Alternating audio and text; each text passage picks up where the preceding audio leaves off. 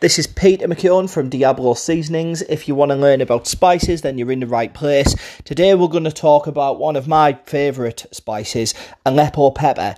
So although it's a variety of it's coarsely ground chili powder, for me Aleppo pepper deserves its own discussion. It's a variety of chili that starts as pods and it ripens to like a burgundy colour.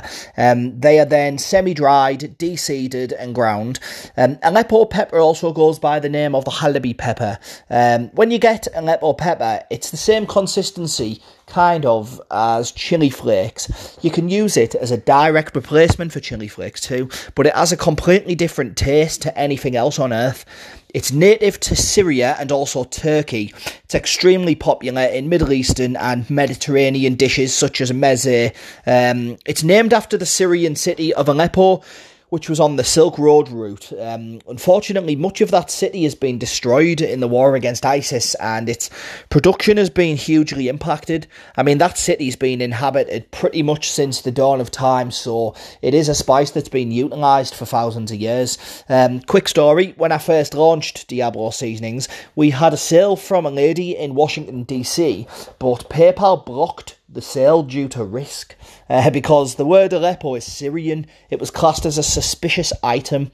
So Aleppo is the largest city in Syria and unfortunately has many travel advisories against it. It's probably got the harshest travel advisory level, so not a place you can really visit right now. I mean, you can't visit anywhere right now. We're in April 2021, so fingers crossed travel comes back.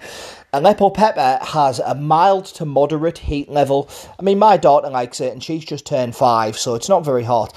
It's a sweet but kind of salty but almost fruity flavour, and it has a really slow building heat. I've never known anybody not to like it. It's a beautiful spice. Every person who's bought an Aleppo pepper from Diablo Seasonings at a market or online generally comes back for more when they've used up whatever they've got.